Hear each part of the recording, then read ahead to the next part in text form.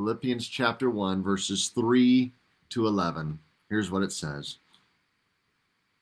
I thank my God in all my remembrance of you, always in every prayer of mine for you, all making my prayer with joy, because of your partnership in the gospel from the first day until now. And I am sure of this, that he who began a good work in you will bring it to completion at the day of Christ Jesus.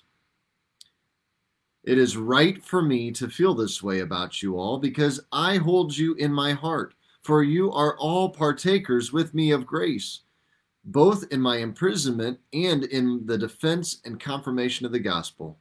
For God is my witness how I yearn for you all with the affection of Christ Jesus. And it is my prayer that your love may abound more and more with knowledge and all discernment, so that you may approve what is excellent, and so be pure and blameless for the day of Christ, filled with the fruit of righteousness that comes through Jesus Christ to the glory and praise of God. Good morning, Vicki. So Paul opens up, as he does most, good morning, Robert, opens up most of his letters with thanksgiving. He starts out by being thankful and grateful and talk about a leadership technique. Paul is amazing at, like, you look at the Corinthians and others where he lamblasts them, but he begins with thankfulness. He begins with kind of the positives and then speaks into their lives in a negative way. You know, it's the same way with so many of us in our walk as believers, parents, friends, that you can't speak truth into somebody's life without that bit of that relationship, without being thankful, without kind of giving them the positive, right? There's an old saying that you catch more flies with honey, right? People want to change. They want to do better when they feel like you care for them. And so Paul begins this letter after the greeting, which we spoke about yesterday. He begins with thanksgiving. And he does so in kind of a threefold structure, two different styles of threefold.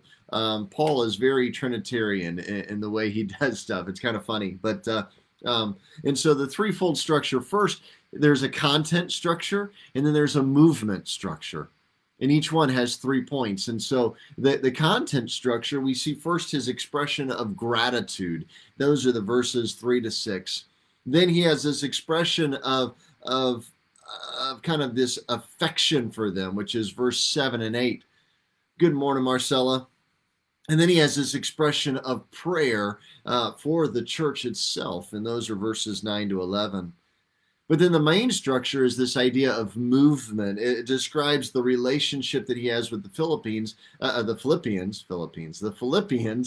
many times am I going to say that over the next few weeks? The Philippines, right? That's what I wanted to say, and I couldn't say it. But when I want to say Philippians, I kept saying Philippines. So this is going to be fun. But it's this expression of prayer for the church. So he's into the movement, which is past, verses 3 to 6, present, 7 to 8, and future, 9 to 11. And we're going to look at those. Today, we're going to look at kind of the past part of what he's talking about. Tomorrow, we're going to look at the present. And then on Monday, we're going to spend a little bit of time looking at the future aspect and what that means in an eschatological type view. So, and we'll get into that definition a little bit here too. So past, he begins with that idea of grace, right? You know, and he ended actually chapter 2 with grace to you and peace. Grace, I kind of mentioned it yesterday, is this word charis, and it's this idea of grace, okay? And then he uses the word, starting in verse 3, of I give thanks, or I thank, depending on how the translation does it. And it's this word charis, tu. So if charis, grace, is in the middle in this idea and this concept of giving thanks. Giving thanks is giving grace. It's giving of that element. And so grace and gratefulness are kind of a play on words that he uses here. That action from God to us is the element of grace. And our response That call is grace, and the response, the Eucharisto, is to give thanks. So our action towards God and towards others is to give thanks. So Paul begins with this idea of being grateful.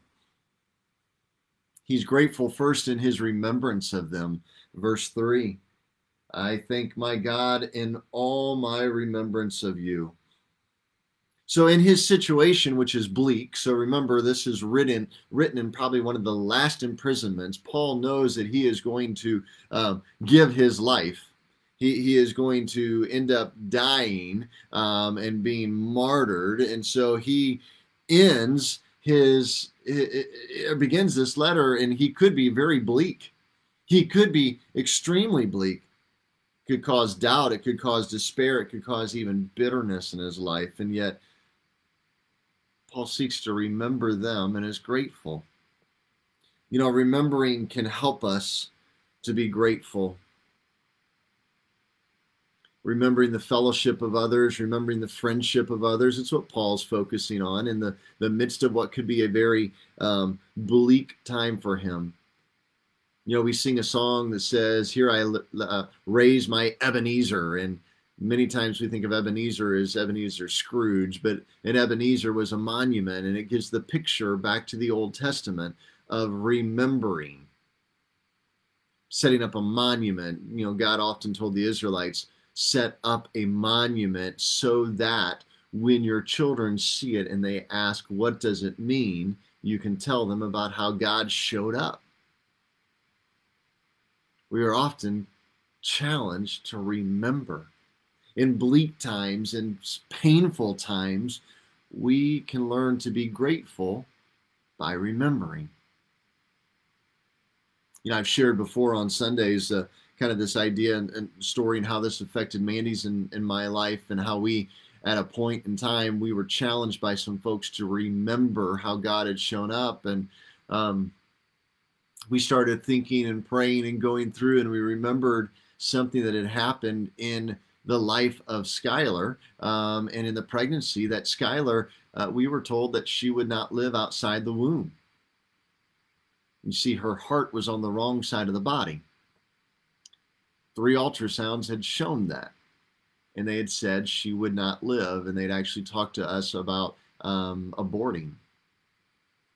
But we prayed, and we prayed, and we prayed, and obviously Skylar is a very healthy individual, because on that 4th ultrasound, her heart was switched. The heart was back where it needed to be. But you see, we had forgotten. We had taken something that was a miracle in our lives, and life had gotten in the way, and years down the road, we'd forgotten. Sometimes we need to take time to remember. Remember why. Even when a church is going through a tough time, remember the fellowship and friendship of those that are around us. When we're personally going through a tough time, remembering the fellowship and friendship of those that are around us and not becoming isolated from them. Paul teaches us to remember.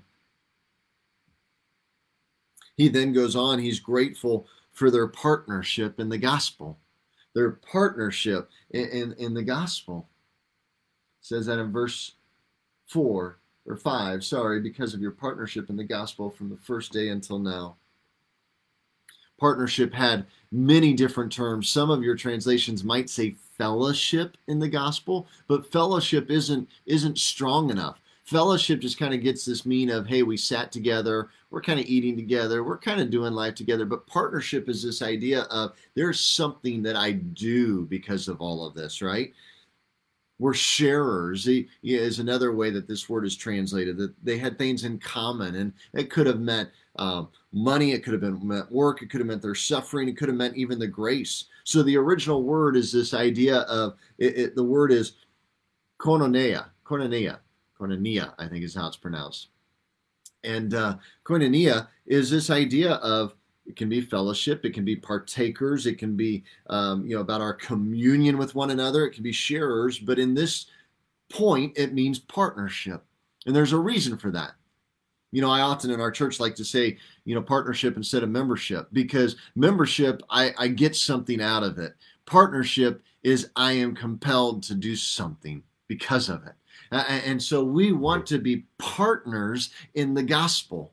And he is thanking them for being partners in the gospel with him, seeking to be on mission. Paul prays for all. He uses this word, prays for all of them.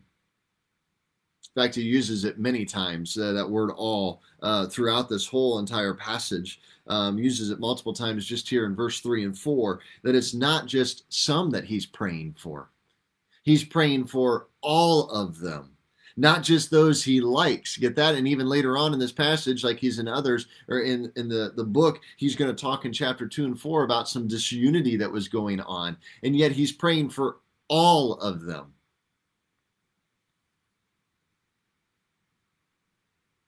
We often like to pray just for those that we like. And we ignore those that we don't like. And yet God calls us to pray for all.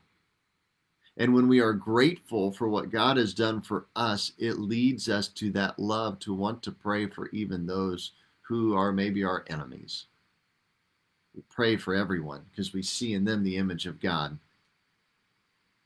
Paul goes back to this idea of joy.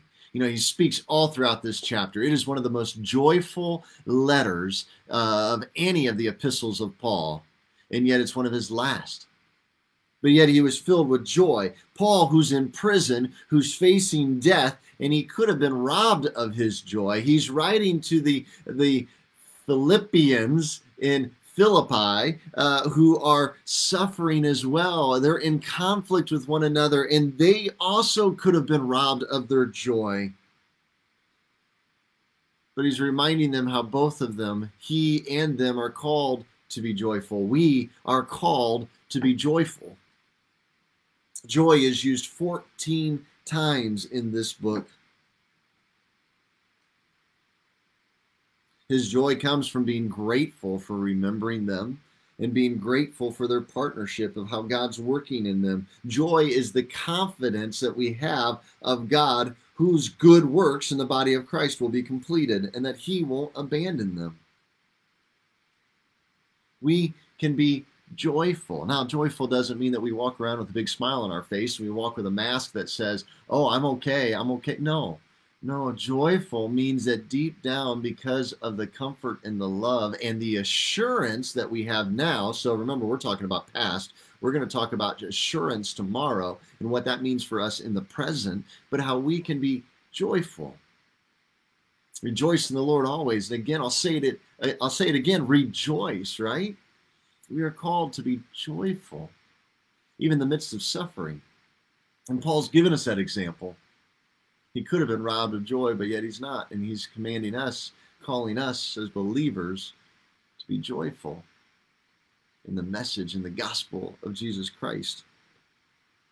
Paul looks at his idea of praying for them as a joy. He prays for them out of joy, not as a burden. He prays with joy for the work of God he sees in each and every single one of them. Paul's introducing so many themes that are going to be shared throughout this letter, and some of them I saw was just like, he talks about joy, he talks about the partnership, he talks about the gospel, he talks about thinking, he talks about his imprisonment, he talks about compassion and love, he talks about this word all numerous times, and we'll see that all, and he talks about eschatological things, about the future. Which, by the way, eschatology, I'll define it now. And like I say, when we get to the future, which will be on Monday, which is in the future. Yeah, that was a joke. We'll get to this idea of eschatology, and we'll spend a little bit of time on it. I'm not going to spend a lot, because we could do a whole, we could probably talk for months on just end times. I'm going to give a very brief summary of some of the views and kind of give you a diagram to where you can see them in a way, in a visual way. And but eschatology, what that is it's this study of kind of the end. It's a study of the final destiny of all humankind. So it's heaven and hell and death and judgment and final destiny. But now here's the thing. Often when we talk about eschatology, all we talk about is rapture or non, or that type of thing. But it wasn't just that. It was this idea of heaven and hell. It was this idea of death, what happens at death. It was this idea of the judgment of God, the initial judgment, the white throne judgment, all of those. And it's the concept of end times, of how do we get there. Premillennial, postmillennial, amillennial, tribulationist, all of that stuff. But so often when we talk about eschatology, all we do is speak about like tribulation, pre-trib, post-trib, rapture or not. And we don't speak about all the rest of it, because there are a lot of different views that we won't get into here on what does heaven and hell look like? What does the judgment look like? Those are all things that are critical in our understanding of heaven. And therefore, because we don't have a good view of heaven, maybe that's why we don't have a lot of joy. Because when we go through suffering and maybe even end of life things, when we're in pain and we don't have a high enough view of heaven and the hope and glory of heaven, that we get caught up in our present suffering and we lose sight of it. So eschatology is more than just rapture and millennium, more than just tribulation. It's about heaven and hell and death and judgments. It's the destiny of all humankind. God's works, he is at work. That God's works, and that Paul's talking about, it's that salvation. It's the gospel that we've talked about so many times. It's the salvation of the hearers. But here's the thing, the gospel that he's speaking about here wasn't just about salvation. Because if we're not careful, we can take, when we talk about the gospel, we look at it as just a hell insurance type thing. We look at it as all our job to do is to get somebody saved. And as long as I get them to save, and that's why like the Romans Road and so many things were so important. The 7 spiritual laws, those type of things, which were great. They are wonderful tools because they teach us how to share our story. But the thing is it doesn't stop there. I mean, even Billy Graham, at first he did all these crusades, would get people saved, and then he would leave. And they realized we're not helping because we're not getting them connected into discipleship. George Whitefield, who was an amazing outdoor preacher, looked at John Wesley, and John Wesley was a good outdoor preacher, but also had this system, this method of discipleship and classes and groups and these things of how you would be put into a group. Like we have church, and we have life groups, and then we have personal accountability groups, smaller groups that meet. And so that was John Wesley's method. And even Whitefield at the end of his life looked back and goes, man, I wish I had done more of that, because I don't think most of my people that were saved ever truly grew up in their salvation. There was no sanctification journey that they were on, no idea of growth. And so Paul, when he talks about it, it's not just salvation of the hearers that he's concerned about. He's also looking at their activity of being missional for the church. And so we don't need to look at those as being exclusive of one another, that either you're all about salvation and saving people, you're an evangelist, or you're all about discipleship and growing people up. And the thing is, the church needs to be both, right? We, as the church, need to be concerned about both. Some of us are more geared towards evangelism than others, and that's okay. But we also need to be looking at discipleship. Some of us are more concerned about discipling and not about evangelism, and we've never even shared our testimony with others, and we need to be challenged for that. These should be combined in us as believers. In our churches, we should be doing things that are inward and outward focused.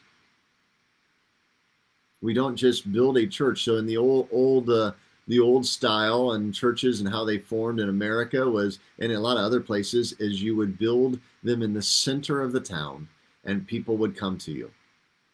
That doesn't happen anymore. It really doesn't. As we live in this post Christian type society, people don't just flock to the church anymore. They're introduced to it through what sometimes I like to call side door ministries. It can be a 5K race. It could be a fall fest. It could be something completely outside of here that people do, that because you do it and you're involved in a book club at a library, and they come to know you and get to know you and then go, oh, you're a believer and you go to that church? Okay, well, I mean, if they accept you, then maybe they'll accept me. And then they start to come. Those are the way that the church reaches out nowadays. And it takes you. It takes you.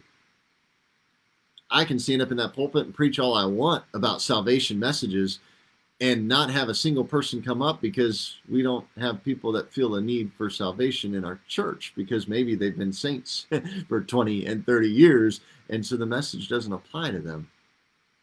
And maybe because our altars aren't filled with people seeking Christ for the first time, it's more of a symbol. And now I'm getting ouch, as I think, on all of us, and even myself sometimes, that we aren't reaching out enough to a non-believer to try to bring them into the church. So Paul then is talking about this idea that the end of God's activity in our lives is not merely the salvation of the individual, but the continued engagement in the gospel, this mission. And that mission requires the unity of believers, not uniformity, but unity. And we're on the same mission. It may look different.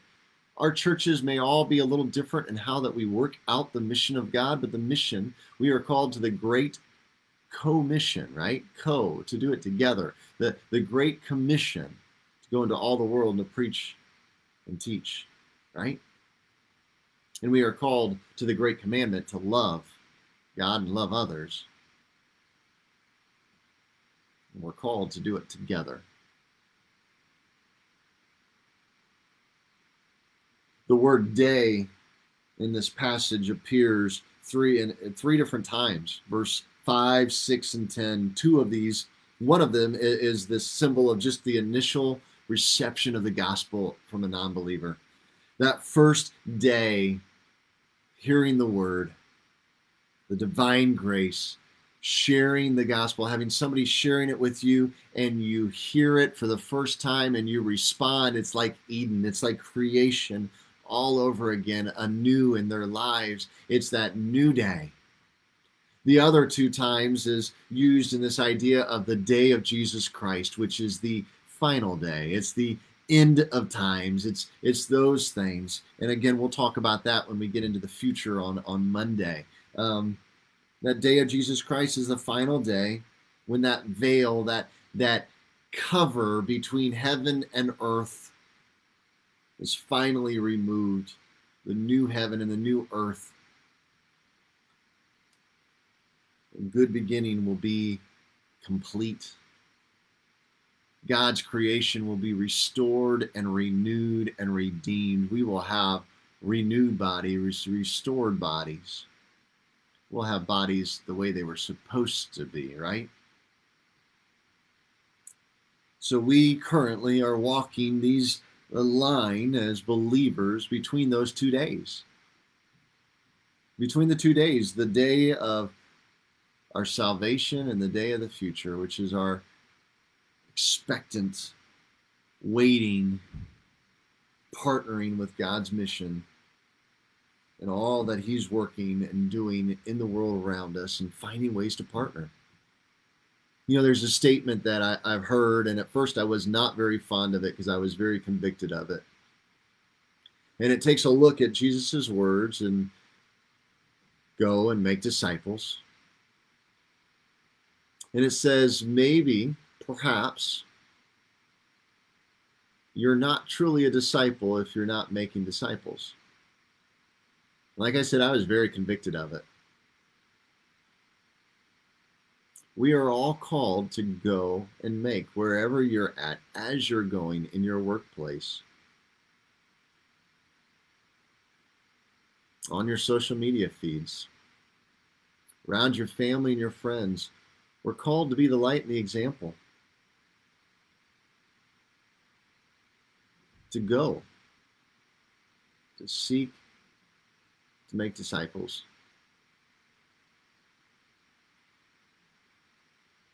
So I hope that challenges us.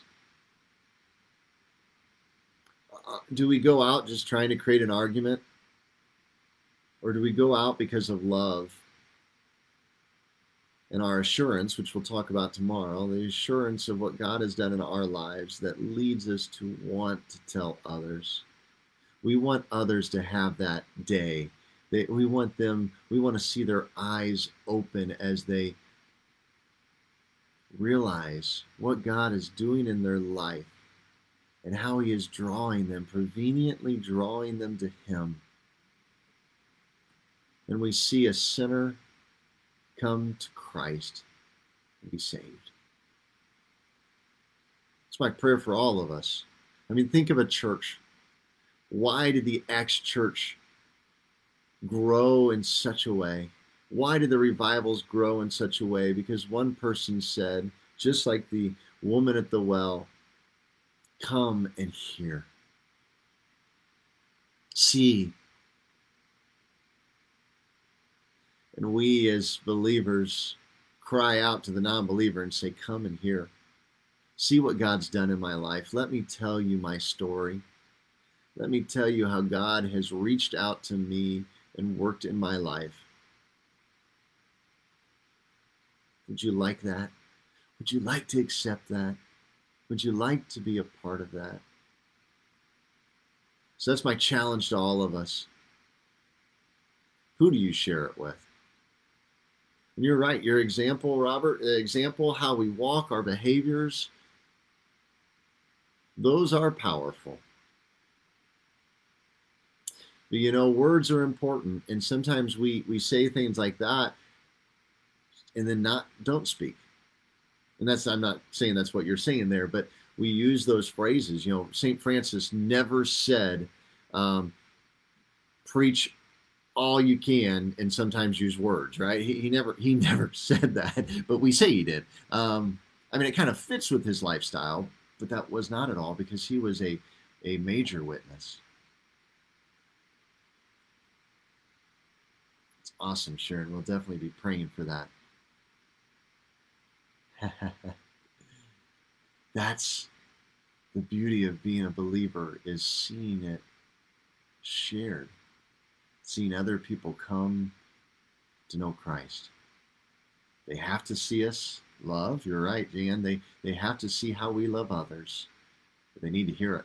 I'll leave with this. There was a study that said of individuals who just about going to church, and they said that it was like something crazy, like 70% who said, you know what, if I was asked to go to church, I'd go.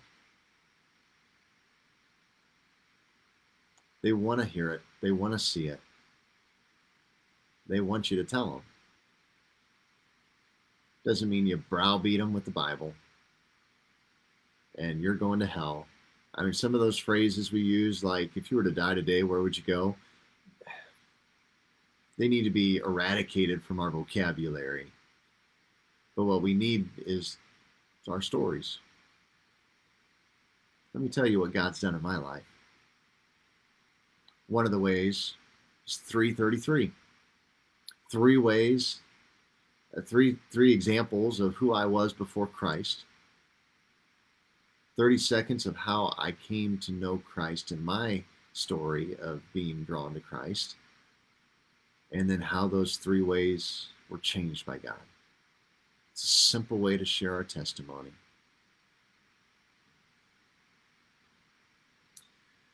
So God, we love you. And I do pray. I pray that our actions, our attitudes, our examples, our social media feeds, the way we live our lives are examples for you. We are your ambassadors. But an ambassador also goes out and shares and speaks and doesn't just live a life of quiet Christianity, but goes out and shares what God has done. Because I don't know, but when I had my My kids, when we had our kids, I didn't just, you know, wait and then 6 months later when we saw somebody and they go, "Oh, you had a child." No, we were so excited we shared it with everybody. We filled our feeds with pictures of that new baby. We sent pictures to everybody we knew. We talked about the first the, the first word, the first step, the first crawl, the first rolling over. We were so excited about those firsts. So God, renew our first love in you, that we want to go out and share with others about that first day that I accepted you into my life, about the first time that I felt that I was truly growing, about the first opportunity that you gave me to share your testimony that you gave to me. Holy Spirit, empower us, convict us, settle over us in uneasiness until we're able to share. Help us to discern what to share and when to share it, because you have promised that you will give us the words when we need them. So God, we love you, we praise you, and I just thank you for what you are doing to grow us in the past, in the present, and in the future. We give you all the praise. We give you all the glory. In the name of your Son, Jesus, we pray. Amen. Amen. Amen. Go in peace and have a wonderful day.